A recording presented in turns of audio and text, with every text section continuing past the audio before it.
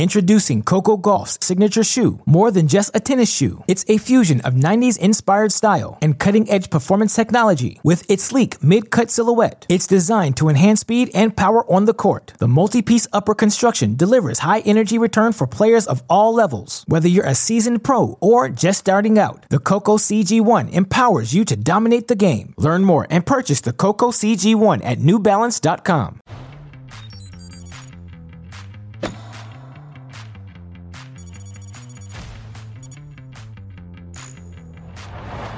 Half of the semifinals are set, and the rest will be by tomorrow. Welcome to TC Live as we entertain you for the next hour leading up to first ball down under. The temperatures have started to heat up in Melbourne, and the action continues to sizzle. Here's what's coming up on the show. The men's top half is top heavy. 1 versus 4. Winner, winner, sinner, dinner. Jannik Sinner cooking up another straight set victory for a showdown with Novak Djokovic. Plus, Coco Gauff looking to go back-to-back major titles, how she fought her way back to reach the Final Four in Melbourne for the first time. And Naomi Osaka left town over a week ago, but find out where the 4-time major champ will be playing next. It's sooner than you may have expected. Well, Djokovic was playing to the crowd last night, including one very special person watching the match. The Nick Kyrgios bromance continues between these two. Our featured matches on this Wednesday Down Under, Tuesday on the mainland. First up inside Rod Laver Arena, we've got teenager Linda Noskova and Diana Yastremska. Then it's Hubie Hurkacz and Daniil Medvedev in the night session. Zhang Qinwen faces Anna Kalinskaya, and Carlitos Alcaraz plays Alexander Zverev.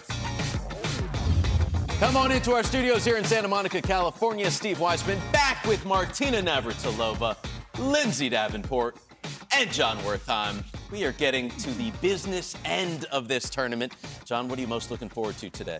Carlos Alcaraz likes to keep things simple and keep things benign. There is no confrontation with this guy. There are no inflammatory quotes. Now he gets a player on the other side of the net where there can be a bit of a confrontation. He plays Alexander Zverev. They have played before. They played before in majors. Zverev handles Alcaraz's game pretty well. This is a much different match than what he's had previously. Can he rise and play in a match where there's going to be some real friction? I'm looking forward to the two women's matches, Steve. And every player's dream is to make the second week of a major, get to a quarterfinal, try and get to a semi. But I'm not sure these four ladies expected to get to a quarterfinal and then play who they're supposed to play. We have Kalinskaya, we have Zhang, we have Yastremska, we have Noskova. So not only are you dealing with the pressure of a Grand Slam quarterfinal match, but also, wait, I could win this. Oh, wait, I could win the next one. Who is going to be able to handle that? Because that is another layer that is added emotionally there. Yeah, Martina's been talking about their combined ranking all week, above 200. What are you looking forward to, Marty? Well, I was going to say what those guys said, so I guess I'll settle for Hurkacz and Medvedev. I'm most looking forward to the Medvedev press conference because he really is so entertaining. But seriously, Hurkacz, I think for him, this is a big test because he's not been able to break through in the majors, really, has not played his best tennis 3 out of 5. So we'll see if he brings it this time. The best server on the tour, he needs to bring that going. He needs to bring that tonight. All right, we shall see. We've covered it all now. We can get the highlights started from last night, beginning with Novak Djokovic. Continuing his quest for record 25th major singles title, he came in 8-0 against Taylor Fritz. Martina, including the quarterfinals at the U.S. Open. Would this be any different? Well, that was a set point for Taylor Fritz. He has another one, and he totally misjudged that ball. It bounced over his head, or over the racket.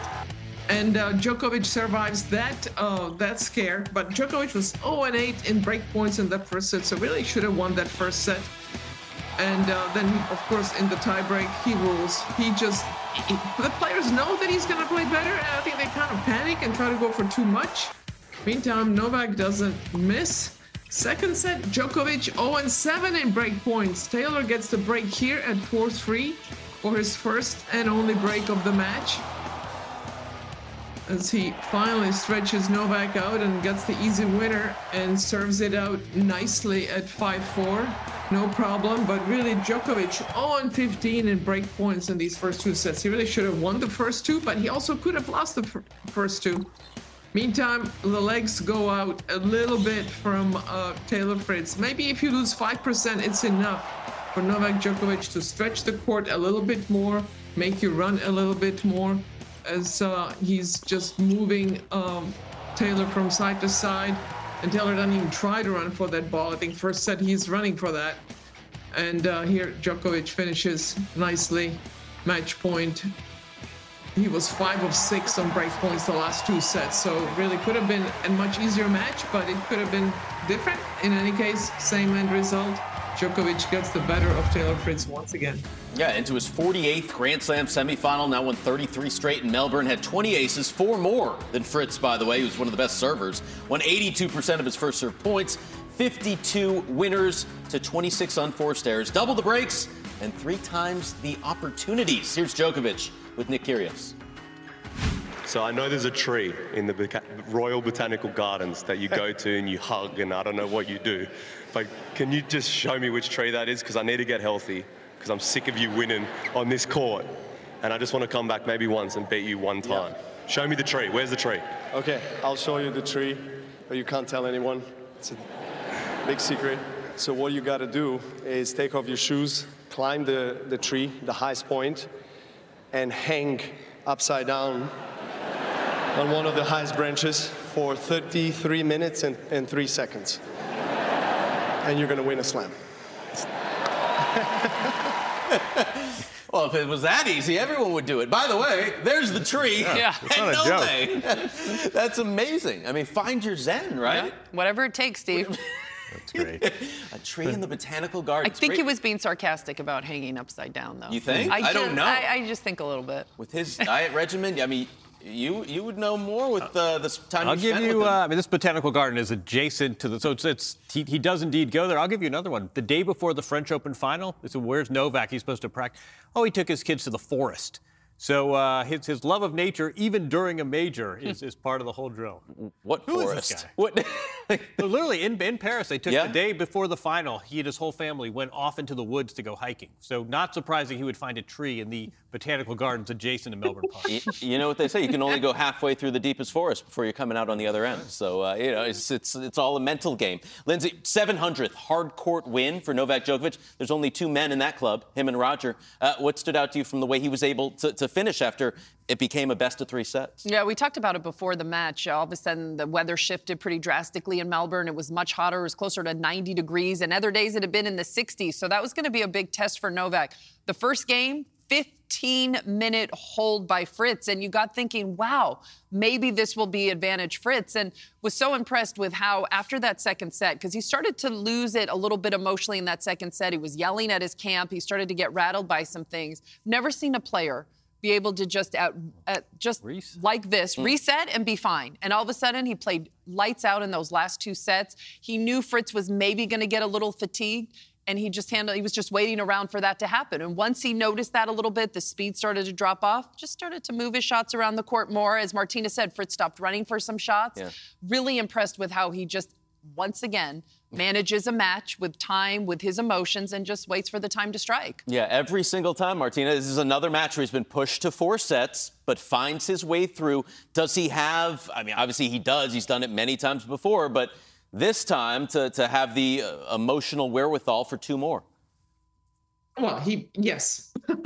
He's had it for now, 15 years, and he'll definitely have it semifinals and finals. I think if he might lose it anytime, it would be earlier in the tournament against a player maybe he feels, should be playing that well. But against these top players, he is on his best behavior, and mentally he is stronger than anybody out there. Even though when he was yapping away at his camp in the second set, practically blaming him for a double fault, he kept it together. He got it back, and the last 2 sets, he knows he wears people out, and I think on purpose makes the points even longer when they get a little bit tired. That he doesn't come to the net and put away the first ball. He hangs back because he just lets them get even more tired. So mentally, he's got it going on. I don't see him breaking down at all. Yeah, and before we move on, Taylor Fritz, props to him, furthest he's ever gotten at the Australian Open. He's back inside the top 10, and he is the number 1 ranked American man. Next matchup, Jannik Sinner, Andrei Rublev. First match of top 5 players in this tournament, Lindsay. Both of them 0 for 8 against top 5 guys at majors, so one of those droughts would end. Yeah, what time do they take the court, Steve? 10:42 p.m. It was a long day out on Rod Laver Arena, and real question marks of how these two would come out, but it was Sinner in the first set absolutely dominating with so many hard ground strokes going back and forth. And these two were putting on a show, but it was Sinner and who was finishing the points, but Rublev started to pick up in the second set, started to handle the pace a little bit better, and really started to hold his ground. We wondered how Rublev would recover after that long 5-setter against de Minaur, but he let it go in the second set breaker. Rublev got off to a great start. He needed to win this set. He got up 5-1. They switched sides. You think, okay, we're going to be one set all. We're going to in for possibly the latest finish ever.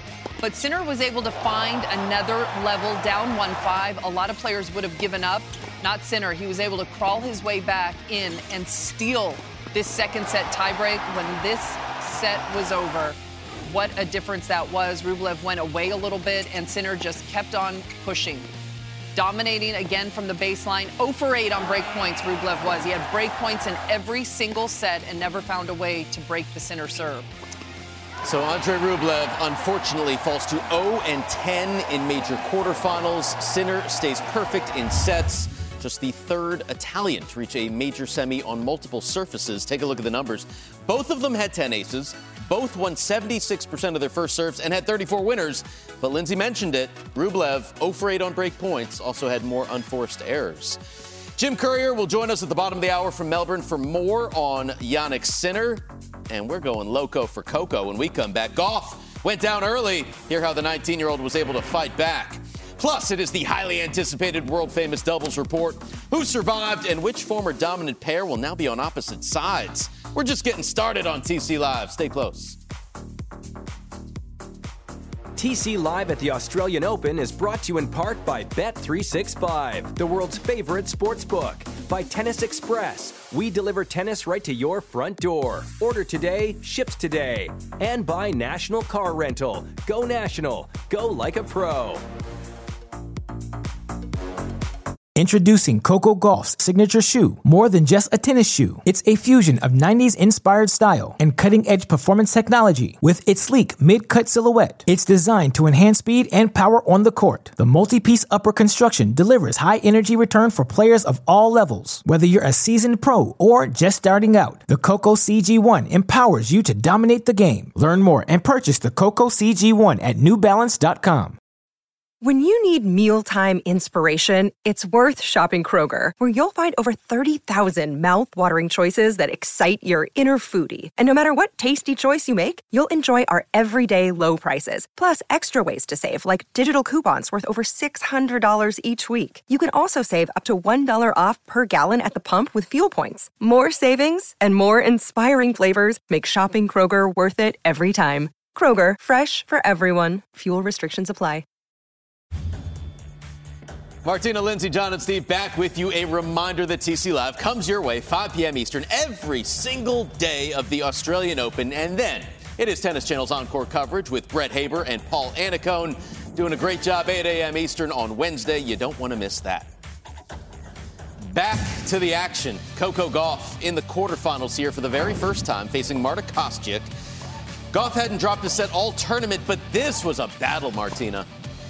Then Kostyuk came out firing. She was up 5-1 in that first set, playing great tennis. Gave up one break at 5-1, and then Coco just started playing a lot better. Pushes it. Kostyuk had a set point at the tiebreak, a sitter forehand. You saw her miss there. And Coco escapes with this first set. You know, 2 years ago, she would have lost this match. And somehow, for sure, she would have lost the set.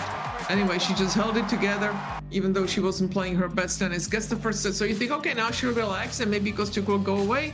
Coco Gauff on top, serving for the set, but cannot put the ball away. And Kostyuk claws her way back into the set. Now we go into tiebreak number 2. And Kostyuk gets the better of Coco. It's her forehand. She was dictating the match with that forehand, Kostyuk was. And it was hit and miss. Unfortunately, she missed that big one on that set point. So now we go into third set, and Coco gets that first break right off the bat and never looked back, as now she finds a little more confidence and played the best set of the match in that third set. And Kostyuk, meantime, was losing it. She was so up and down emotionally. It was crazy, but Gauff really showing amazing poise, winning the match when really she was not even close to playing her best tennis. Pulled it out. First women's teenager to make back-to-back semis, shake it at a major since 2007. Now, the final stats are not pretty. A combined 107 unforced errors. Gauff hit 51 of those with 9 double faults and just 17 winners. But at the end of the day, that dub is all that matters. Yeah, it was a fight. I think today was definitely like a C game. I didn't play my best tennis, but I'm really proud that I was able to get through today's match, and hopefully I got the bad match out the way and I can play even better. She said it was a C-level performance. How much confidence? Let's go glass half full. How much confidence do you get when you play your C-level and you're in the semifinals of a major? That has to be the message her team is giving her. You were able to pull it out. It not only comes back from 5-1, wins that first set, so then you think, okay, she's going to cruise. Gauff was up 5-3 in the second. Didn't close it out. Martina's right. A while ago, we would have seen a different Gauff emotionally on court to compete in that third set. She started that third set like nothing had happened, like it was the beginning of the match. You didn't see her ever frazzled. You didn't see her looking to her camp. She's handling things so well out there. The tennis has got to improve, though. That was not a great performance. She knows that.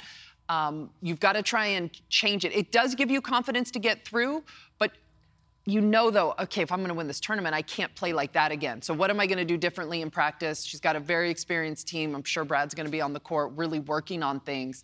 But you got to just turn the page, put that out of your mind, move forward, clean slate, start the practice day, and try and get ready for Thursday semi.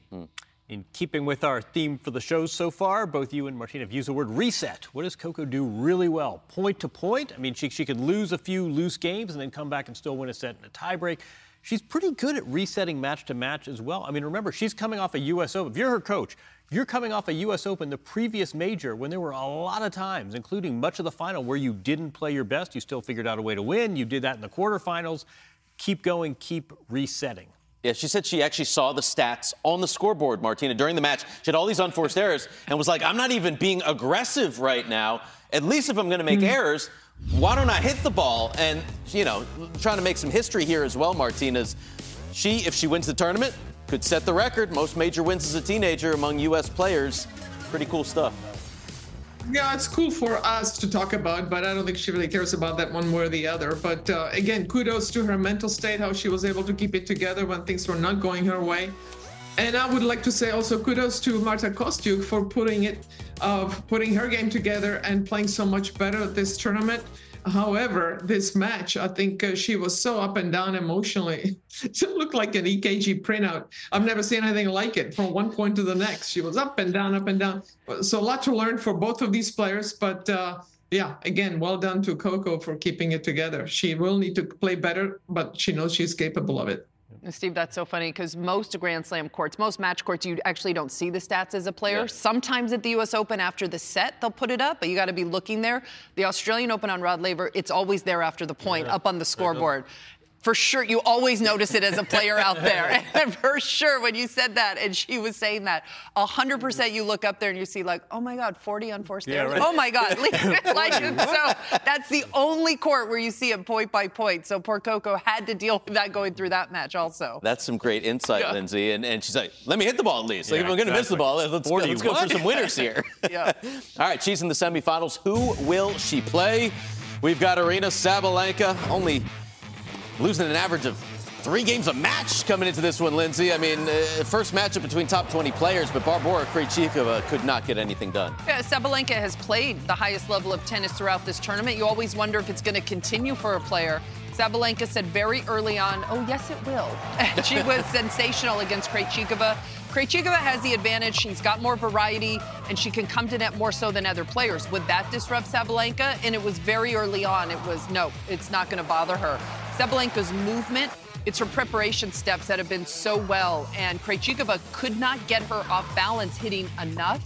Sabalenka able to then find her way to eventually take control of rallies also.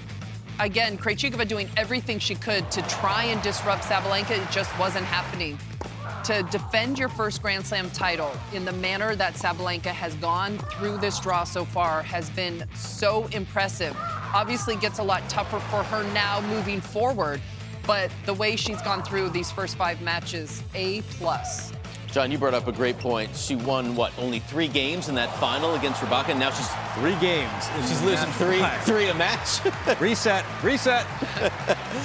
Aryna Sabalenka, 6 straight Grand Slam semifinal, 8th overall. So we take a look at the numbers. 20 winners. Yep, 20% of second serve points won ain't going to cut it in a Grand Slam quarterfinal, Steve. Yeah, also the unforced errors, had about half of those. And how about Sabalenka doing better at the net than Barbora Krejcikova? A great doubles player of our time, 3 points won at the net for Krejcikova. That tells you how hard Sabalenka was hitting the ball in offense. All right, stay with us. When we come back, we will look ahead to that semifinal showdown between Coco Gauff and Aryna Sabalenka. Do not miss what Lindsay and Martina have to say.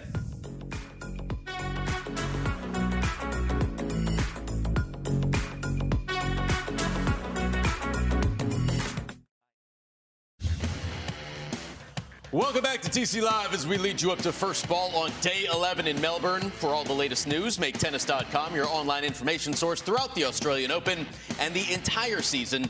Leah Davidoff has your 3 to see every day, and the Baseline staff tells you how a junior player hit the fastest serve of the tournament.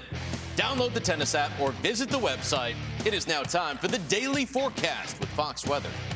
Good day, tennis fans. I'm Fox Weather meteorologist Stephen Morgan. Here's today Australian Open forecast. Partly cloudy in Melbourne. Temperatures a couple of degrees cooler compared to just the past few days. Upper 70s, but still not a bad forecast. Remember, you can download the Fox Weather app or stream Fox Weather from your favorite connected TV device. Thanks so much. Looking at our Tennis Express head-to-head, this semifinal will be the first time since 2011 that the previous year's U.S. Open finalists meet again in Melbourne. Coco leads 4-2, including that win in New York. She's also 3-1 on outdoor hard courts. 4 of their matches, though, have gone the distance. Let's go inside the press room with both players.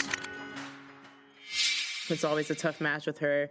I think she's playing really well this tournament. And yeah, obviously that U.S. Open final was tough. And yeah, I think either way it's going to be a tough match. I think these are the later stages of the Grand Slam. And hopefully I can make it 4 for 4. And if not, I guess I'll have to go back to the drawing board. But it does give me confidence knowing that at least in that stage of a Grand Slam that my nerves are usually settled. So hopefully I can go out there and be settled.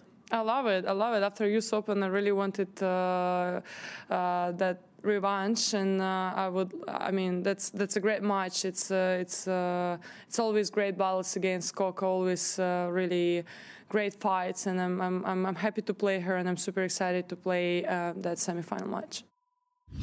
All right, how about that? Sabalenka says she wants that revenge. What does that say to you, Lindsay? Well, that's a good first step for Sabalenka, is you've got to want it, you've got to embrace it, whether she means it or not. We'll have to see. But mentally, the battles between these two, it has been firmly on Gauff's side. And so that is one area where Sabalenka is really going to have to look to improve. She's played the better tennis in this tournament, but in these big matches, if you go back to last year's French Open, she's absolutely crumbled in them. At the French against Muhaba, at Wimbledon against Jabeur up a set and a break, and then in that final against Coco at the U.S. Open.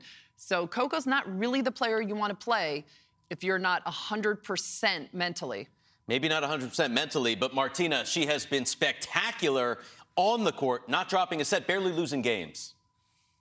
She won 3 matches, 3-2, 1 0-1, and 1 0-0 against quality opponents. So, yeah, I think Sabalenka is much stronger. Also, the big difference, the crowd, I think there'll still be for Coco, but I think Sabalenka having won it last year, and it's Australia, not US, that'll make a difference. And I think Sabalenka will be much tougher mentally. I don't think she'll let whatever happens to the crowd get to her the way she did at the US Open.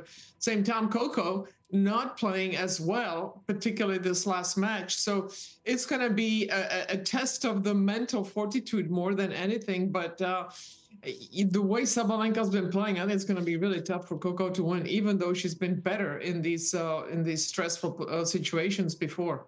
Yeah, Martina, let's take a look at some film study. Their last match at the U.S. Open, that final where Coco got her first major title. Yeah, it was a tough start for both players, both struggling with nerves, and for Gauff, such a huge occasion. And Sabalenka came out firing, was very aggressive. But then the crowd started to rattle her in the second set. Gauff started to settle down, Martina, and started to play much better.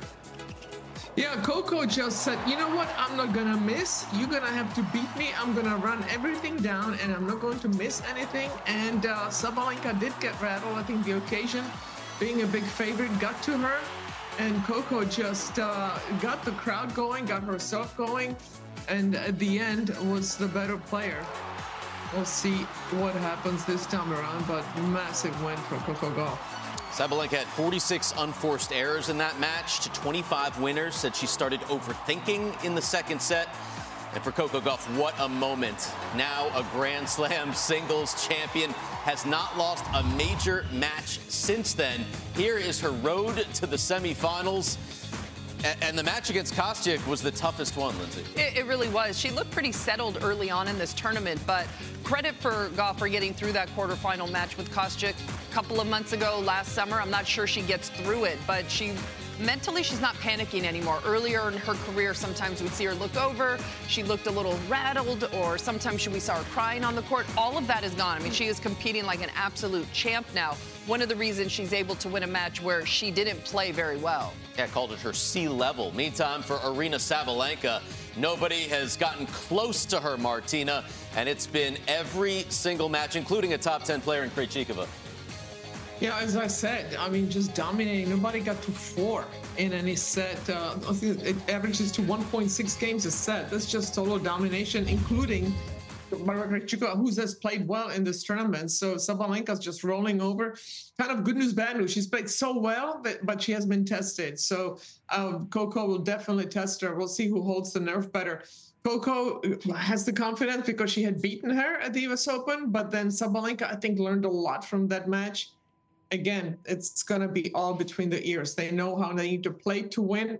We'll see who executes better. Yeah, it's going to be a big challenge for the Sabalenka team to get her to not just believe, but she's going to play a player that she knows is going to get every single ball back into play. And for sure, Team Gauff, led by Brad Gilbert, is going to be, hey, if you need to, back up, absorb the pace, make her have to hit 2 or 3 extra shots. She has started to make errors on those in the past. This tournament, Sabalenka hasn't had to play a great retriever, someone that's able to handle her pace those first 2 shots and get balls back. That's going to be a big change for Sabalenka in this match. The court is fast, though. Yep. That is a slight edge to Sabalenka. She's got to use it, though. She's got to be able to come to net and finish points off.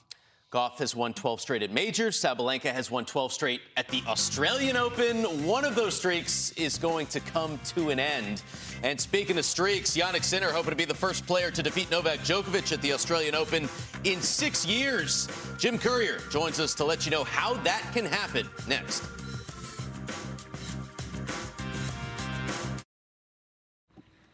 Back on TC Live, it was a late start for Jannik Sinner. Didn't take the court until 10:42 p.m. Wrapped things up at 1:21 in the morning.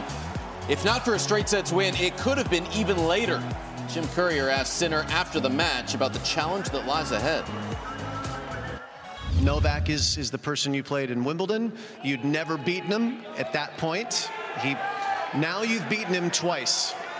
How does this match, with the experience that you gained in the semifinals and the experience in beating him the last 2 times, well, 2 of the last 3 times you played him, how does that change your outlook in this match?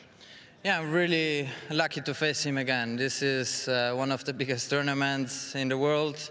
Happy that I can play against the #1 in the world. He won here sometimes, so it's gonna be tough, but the only thing I can control is that I will give my 100%. I will fight for every ball, and then we see what the outcome will be. And Jim Courier joining us here on TC Live. Great to see you once again, Jim.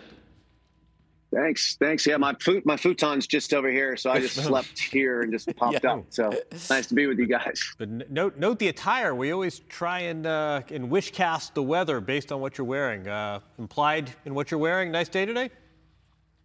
It's beautiful. It's still going to be warm today down here. It's probably going to hit somewhere in the mid 80s, but it'll start cooling off, and will be the last of the heat for the tournament. So that's good news for the players who are struggling in it a little bit. It's going to be another big day. Record crowds again expected. So there's a lot to look forward to today, and a lot to like about the weather overall this year at the Australian Open. A lot to like about all of your post-match interviews, Jim. But let's keep going with that theme of you asking Jannik playing Novak Djokovic. What have we seen from Sinner, in your opinion, that makes you believe now he can beat him 3 out of 5?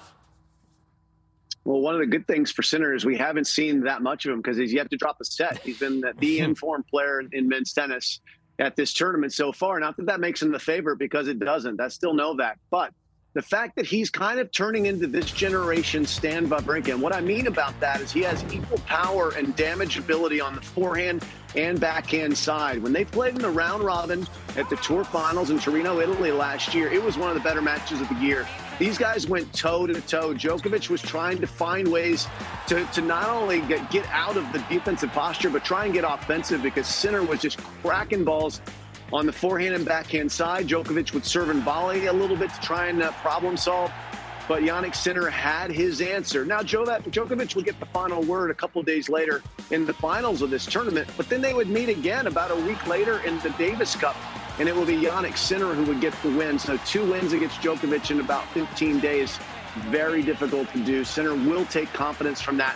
What he's going to need most of all, though, is concentration, because beating Djokovic 2 out of 3 versus best of 5 is difficult. It's a whole different ball game, Lindsay, and we saw it with Carlos Alcaraz. Heading into Wimbledon, I didn't believe it. I was like, all right, he's beating him 2 out of 3. 3 out of 5 is different. Then he proved he could do it. Yep. Do you think he can do it? Well, he absolutely can do it. It's not going to be easy, but you got to win matches like this. This was a huge occasion to beat him in his home country ATP final. So at least he has that under his belt. As Jim mentioned, also a win at Davis Cup. Certainly it bodes better for him that he's beaten him 2 times in the last few months, and if he would come in and didn't have those wins. Physically, though, he's going to have to be a beast. All the tennis will start to shift to the night, so they won't have to deal with the heat anymore. Novak is a master. That's actually not true, Lindsay. This match will, because they play on Tuesday. They've adjusted the schedule here as of last year.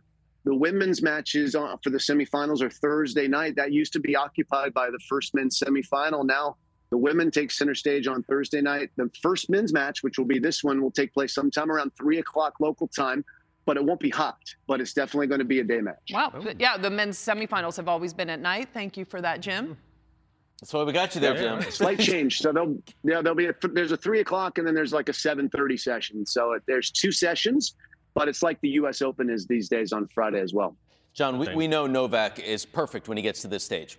He's never lost a semifinal here, never lost a final here, right? 20-0 when he reaches the semifinals. But how have you seen Sinner's mindset change that he's able to cross that line and beat Novak Djokovic? You know, sometimes we talk about a player, we sense an adjustment, we see them more confident. I mean, other times we have some empirical basis for this. And Sinner has really become a much more dangerous player against top 5 players. In fact, I will give you an early stat of the day. How do you like this?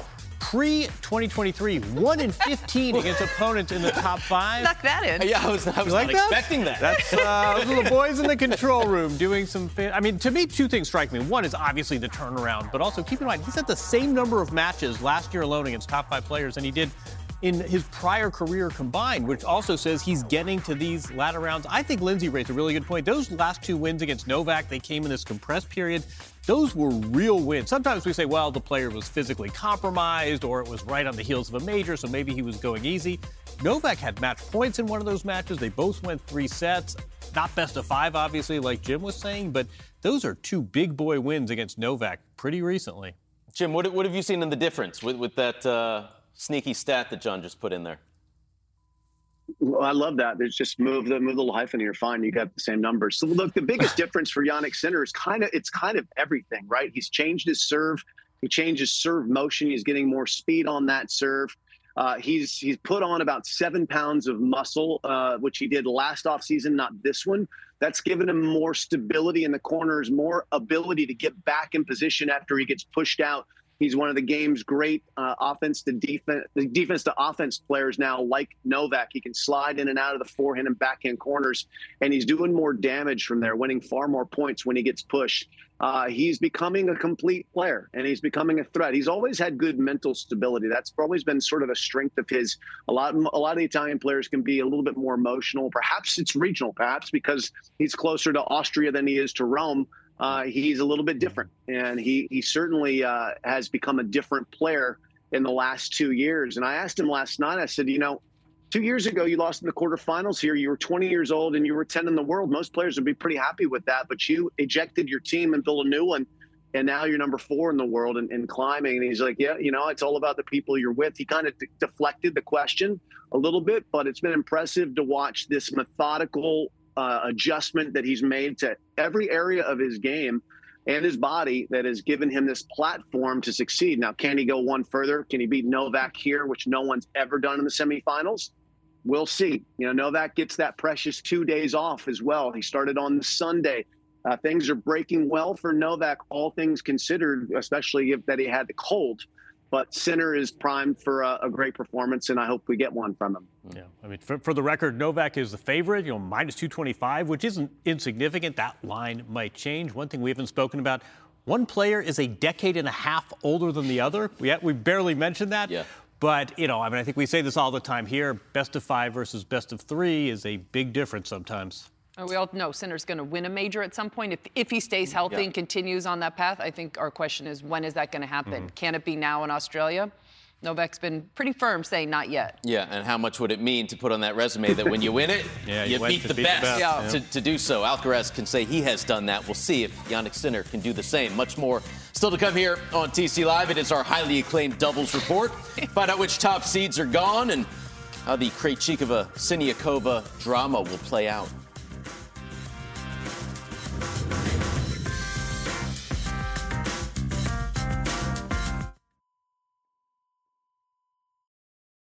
Welcome back. A reminder, the second major not too far away this spring. Tennis Channel will once again bring you extensive daily live coverage from Roland Garros. We'll be looking at the Eiffel Tower all the time. Don't miss any of the action. It begins Sunday, May 26th. We've got some double highlights to get to. John Wertheim, Kristina Mladenovic has won 9 major doubles titles and mixed in her career, 2 of them with her partner, Caroline Garcia. But this was a difficult matchup against Yelena Ostapenko, who's a great doubles player herself, and Ludmila Kitchenok. Former Aussie Open winners from the French team, but stay out of the Kitchenok. I like playing, that. Thank you, like that. Playing with Ostapenko, who, of course, was a top 10 player in singles as well. I don't know if we think of Ostapenko the way we do a Krejcikova or a Coco or a Pegula as a singles doubles threat, but she's a top 30 doubles player, and she was terrific yesterday. Nice hands at the net. Again, 22 winners to only 3 unforced errors for the winning team. This is a bit of an upset, and Ostapenko still alive, albeit with a partner. It is a good tournament when Ostapenko is still in it, and Ilona is hanging on. She's in the semifinals of the women's doubles. What do you make of this draw, Lindsay? A lot of change on WTA with the women's doubles teams, but still the bottom half to be played. Shea and Mertens, the number 2 seed, they're going to be awfully tough to beat. But, of course, we keep talking about Krejcikova having to play Siniakova in the quarterfinals. That'll take place later today. No, I think it's pretty wide open. I don't have a clear favorite. All right, on the men's side, Jim, we only have one team so far who has punched their ticket to the Final Four. Yeah, Zhang and Mahash, they're in there waiting the winner of a couple seeded teams. Bopana Evden, the top seeded team now in the tournament, and they'll get a lot of local support. I think you mentioned yesterday Bopana gets a chance to get to number 1 in the world at, 43 years old? Yep. Pretty remarkable the way that he's going. And look at all of the teams that are the same flags. In an Olympic year, that is really important. You got 2 German teams, an Italian team, an Argentine team. And they're all vying for ranking supremacy for the Olympic cutoff so they can represent their nation and get some reps in. So really, there's sort of a secondary story underlying this opportunity to win the Australian Open, which is to rep your country in Paris as well. That's a great point. Diana Yastremska, she has been repping Ukraine for a long time now. A couple of Ukrainians making the quarterfinals. Yastremska looking to make her first ever semifinal, getting ready to go for her match coming up later today as we roll on TC Live. Our Bet365 match preview with the odds on Daniil Medvedev and Hubie Hurkacz. We'll tell you how each player can make history for their country. Stay with us. Featuring the Aussie star and revealing conversations with top figures in sports, entertainment, and tennis. The premiere episode is tomorrow, January 24th, 7 p.m. Eastern. It is NK with Gordon Ramsay. It is streaming on T2. Check it out. Time now for our Bet365 match preview. Daniil Medvedev favored over Hubert Hurkacz, although the poll holds a 3-2 record head-to-head against Medvedev. Medvedev 2-1 against Hurkacz on hard courts. Hurkacz won their last meeting, Miami, 2022. Jim, you got the masterclass on Medvedev's returning the other night, but Hubie, I would say, is arguably the best server in the game right now. How does this one play out? Yeah, we're going to find out. When they played in Miami, it was a warm, humid day, and Medvedev suffered physically. Today, they're going to be playing in the heat of the day. It's going to be mid-80s. I'm not sure about the humidity. But if Hurkacz has a good day on first serve, this will be a very difficult contest. Hurkacz is willing to serve and volley. He has really nice hands. We've seen that over the years. Really good touch with the drop shots, and that's important. Medvedev explained so well how he trains for those sprints, the 25-meter sprints from where he returns from to the drop shot. He's going to be doing quite a bit of those, and that can take its toll over best-of-5 sets. Medvedev has admitted to getting a little bit fatigued at times in this tournament when he's getting moved around the court. So I'm keeping eyes on Daniel's legs. We'll see how he goes, but I do have him a slight favorite. I need a drink of water, so you guys take it. If you could take Hubie's serve or Medvedev's return, what would you take? Ooh. I like them both. Clearly. Like them both. We don't see a lot of players comfortable serving and volleying these days, right? Not many players are willing to utilize that strategy over and over again. That's the one strategy Medvedev doesn't really want to see on a fast court and given where he stands to return. So that is definitely in the hands of Hubie there. He's got to do that well. He's got to continue to do it even when he gets burned a few times. Keep putting the pressure on Medvedev. I think I'd take the Hurkacz serve. All right. Yep. Really? You worked it out. I did. No, I think so. I'm with you. Tough question. I'll answer that in a way that I think is going to be central to this match, which it's situational, it's contextual. Hubie can look great. Hubie can look great. He can also go a little bit off the boil. I mean, this is a guy who loses a lot of matches when it gets to 4-all. He's lost more than 100 tiebreakers in his career. Can he hold his nerve against Medvedev? We're all looking to see where Medvedev is going to be in Tasmania and Hobart after that gym demonstration, but I do think against a server like Hurkacz, I don't know where better to. You're going to crowd the baseline when you're facing a serve like that? I would take the serve. I still think I favor Medvedev. Yeah, I didn't say that. No, I know you asked me the shot. I'm with you. We agree.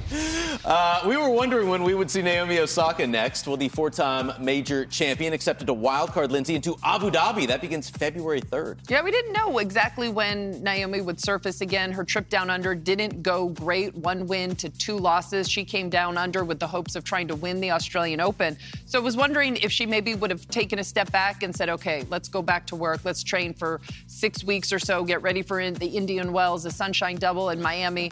And no, she wants to get right back out there to compete. So she'll be back on the match court in February. So we'll get another little glimpse of Naomi on her road back. Yeah, I mean, let's not be naive. We're going to a region of the world where there is great wealth, so maybe that would have played a role. But it's an interesting dilemma, right? Do you stay and get a training block and get your conditioning up, or do you go back out there and play events and get more matches under your belt? And sort of 6 of 1, we'll see how it goes. But she's doing some traveling before Indian Wells. And if she goes to Abu Dhabi, does she stay for the Doha, Dubai, WTA 1000s that follow it? I would suspect so. And certainly she'll have access to those tournaments as well if she wants to. So this smells like she wants to play her way back into playing shape as opposed to train her way back into playing shape. Yep. That's a great point. I don't think you're going all the way over there just to play a 250. So probably Abu Dhabi, Doha, Dubai on the schedule for Osaka before the Sunshine Double. Indian Wells and Miami. Linda Noskova, youngest player to make the women's singles quarterfinals here since Aga Redvanska, could be the youngest semifinalist since 2007. We'll break down her match when we come back.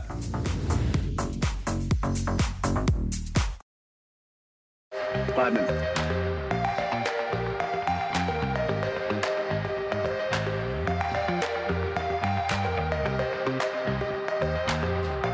All the big names in action. Carlos Alcaraz looking to win his first Australian Open title. So is Coco Gauff. As Jim said earlier, it is a beautiful day down under as we continue TC Live at the Australian Open. Time for our hot shot of the day, Jimmy. It comes from doubles, and this was sick.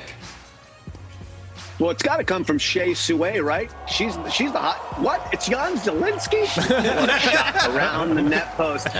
And I'll tell you what, another upset here is these guys somehow pull off the hot shot, win the match parlay, which is rarely seen on TC Live. You almost always get the the sugar high of the winner, but you don't get the protein in the end. These guys get them both. So it's great to see Shea Sue still in the game. She stopped playing singles, but Zelensky is our heater of the day. Nicole Melikar, we are not worthy. Jim sleeping on Jan Zielinski. Lindsay, what do you think of this? Well, it's so hard to do with a doubles net. We've seen some of these out on Rod Laver with a singles net. Yeah. Much tougher with a doubles net, much tougher with a ball. What a ball kid. What's this? Sitting right there. I mean, standing almost right. Umpire chair. That was. It's like the miniature golf with the windmill. There's a lot going on here. I feel like that's number 2 behind Tsitsipas for it is incredibly high, yes. All right, that's a good one. Let's take a look at our featured matches.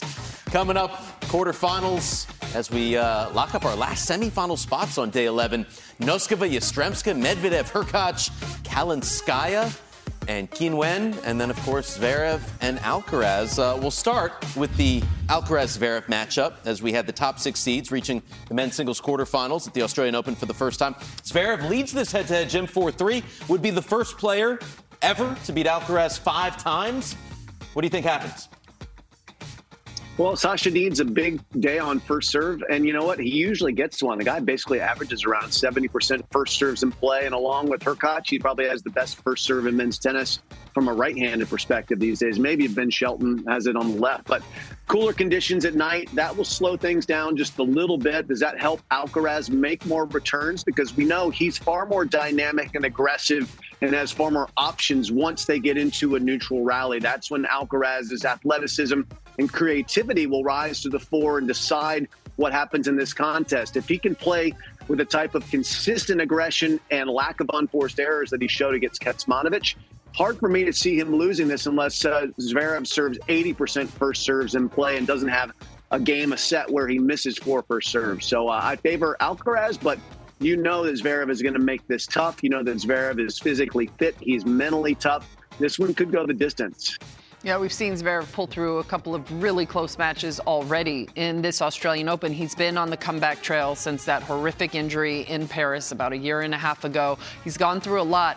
I just feel like a big win at a major is coming for Zverev. And to get through to this stage, he's been able to keep it together on court with everything going around off court.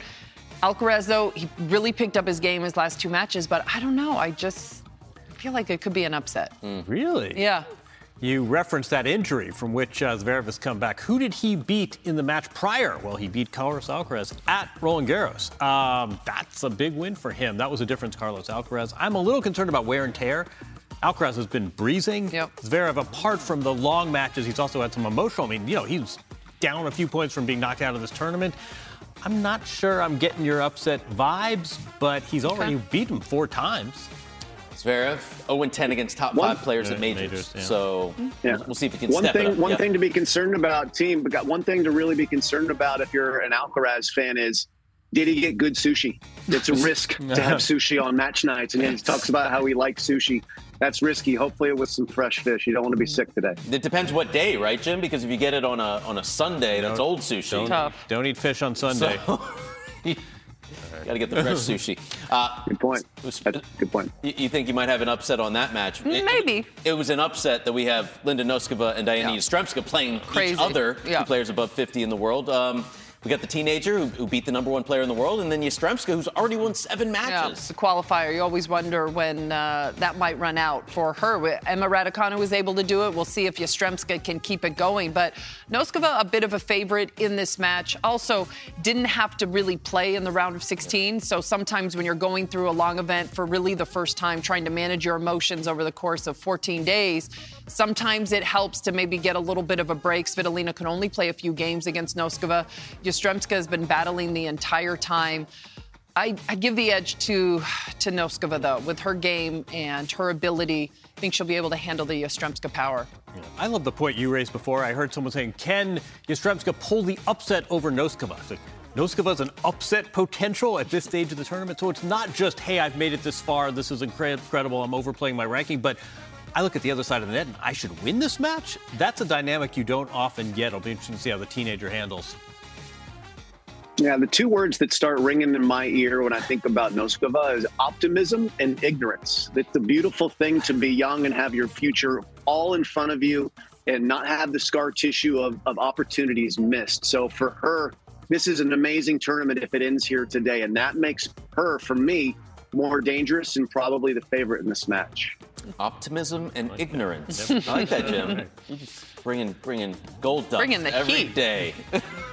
Guaranteed one unseeded semifinalist here in Melbourne. So we'll talk about who it was when we see you again tomorrow. TC Live, 5 Eastern. You don't want to miss it. Encore coverage with Brett and Paul coming your way Wednesday at 8 a.m. Eastern. A lot to discuss tomorrow as we will have the Final Four on both sides wrapped up. For Martina, John, Lindsay, Jim, and the entire team, I'm Steve Weissman. Thanks for joining us once again on TC Live.